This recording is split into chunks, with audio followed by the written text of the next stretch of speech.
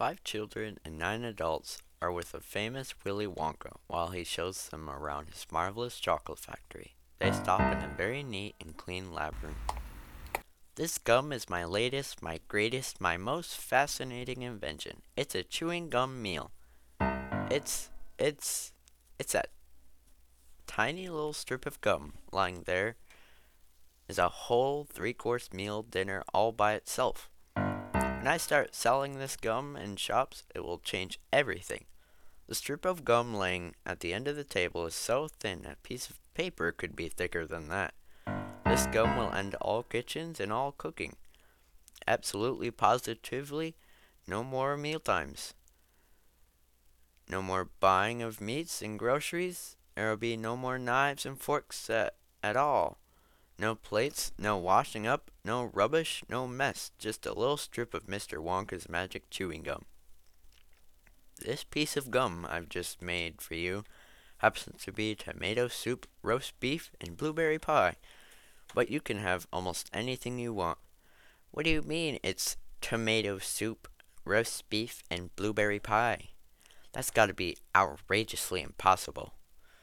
If you were to start chewing it, then and there, that is exactly what you would get on the menu. You can actually feel the food going down your throat and into your tummy, and you can taste it perfectly, and it fills you up. Just so long as it's gum, just so long as it's a piece of gum and I can chew it, then that's for me. And before anyone could say a thing, the young girl, Violet, took her piece of gum she was already chewing and placed it behind her left ear. Within a second of doing so, she reached out and popped Mr. Wonka's magical strip of gum into her mouth.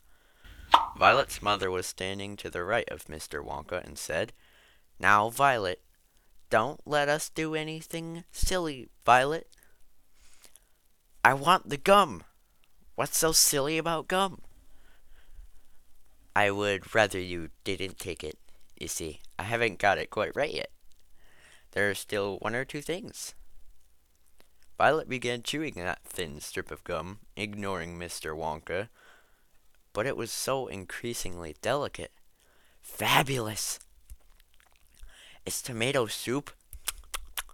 It's hot and creamy and delicious. I can feel it running down my throat. It really does work, Mother. Stop! The gum isn't ready yet. Of course it's working. It's working beautifully. Oh, what wonderful tasting soup. Spit it out. The others who are in the group just stand watching all of this go down. They watch a young girl continue to chew that thin piece of gum. They also watch Willy Wonka trying to get that girl to spit out that gum. Quiet! It's changing. The second course is coming up. It's roast beef. It's tender and juicy. Oh boy, what a flavor. The baked potato is marvelous too. But how interesting, Violet. You are a clever girl. Keep chewing, baby. Keep right on chewing. This is a great day for the beer guides. Our little girl is the first person in the world to have a chewing gum meal.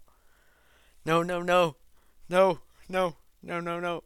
It isn't ready for eating. It isn't right. You mustn't do it. Blueberry pie and cream. Here it comes. Oh my, it's perfect. It's beautiful. It's exactly though I'm swallowing it. It's as though I'm chewing and swallowing great big spoonfuls of the most marvelous blueberry pie in the world. Good heavens, girl! Violet, what's happening to your nose? Oh, be quiet, Mother, and let me finish. It's turning blue. Your nose is turning blue as a blueberry. But what do you mean? Your cheeks are turning blue as well. So is your chin. Your whole face is turning blue. Mercy! Save us! The girl's going blue and purple all over. Even her hair is changing color. Violet, you're turning violet. Violet, what is happening to you? I told you I hadn't got it quite right yet. I'll say you haven't. Just look at the girl now. Violet was swelling up like a balloon. She was almost like a blueberry. She was an enormous round blueberry. Appreciate you guys listening to whatever you just listened to my voice and for other characters being my voice. But I would like to encourage you guys to continue reading, maybe reading the Charlie and Chocolate Factory book, and who knows, maybe you'll see Violet turn into a blueberry when you watch the movie afterwards.